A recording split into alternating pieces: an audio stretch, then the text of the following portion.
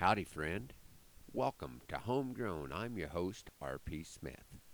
This week was ground zero as far as AI work was concerned on the Pinecrest Ranch. We did the cow herd. The yearlings will be taken care of in a little over a week after we finish up with our county fair. We synchronized the big bunch of cows, which had us working with more cows at one time than we've ever tried before. My preference would have been to have waited for the cows to come in on their own, but it doesn't seem like we have enough days in a year to spend 3 weeks on the AI project. The sad thing is that I've gotten the next generation of cattle producers involved, and the downward spiral continues. Like much compulsive behavior he started in his youth, a nasty habit he learned while off at school, and he can still deny the truth. He isn't really hooked. It's just another herd improvement tool. When he started, he used about 30 ampules a year, not even enough to worry his pa. He didn't have much in equipment, a rented tank and thermos for ice water thaw, but the rates were never good enough to get the genetic kick he thought he needed. So every year he'd sort off more, his own good sense not heeded. Those early units had exotic labels and each promised brand new highs. Then along came the designer straws to control weight and udder size. Now he's had to step back and assess the situation.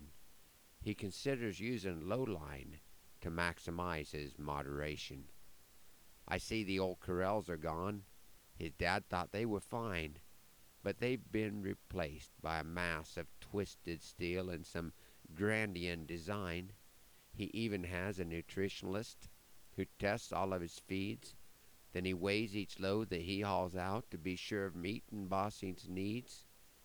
He walks with a limp because those cow kicks are mean. His eyelids are calloused from tail switches. His teeth are an icky shade of green. Yes, he's a hardcore AIer now, a real yupperoo. His wife waits with the kids for weeks on end, but there's nothing she can do. Good friends have tried to help him, but he would rather fight than switch, always shooting for herd improvement like a scratch that he can't itch. He's heard of men who could just quit, peel off their sleeves and walk away, but he could never do it because he knows there'll be 10 cows in heat today.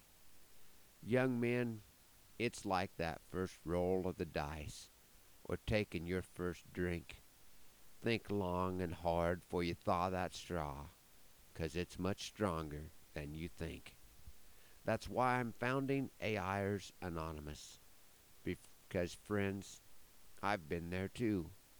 We can meet at my place in January and see what we can do. I'll pour some strong black coffee, offer a word of prayer to start us correctly.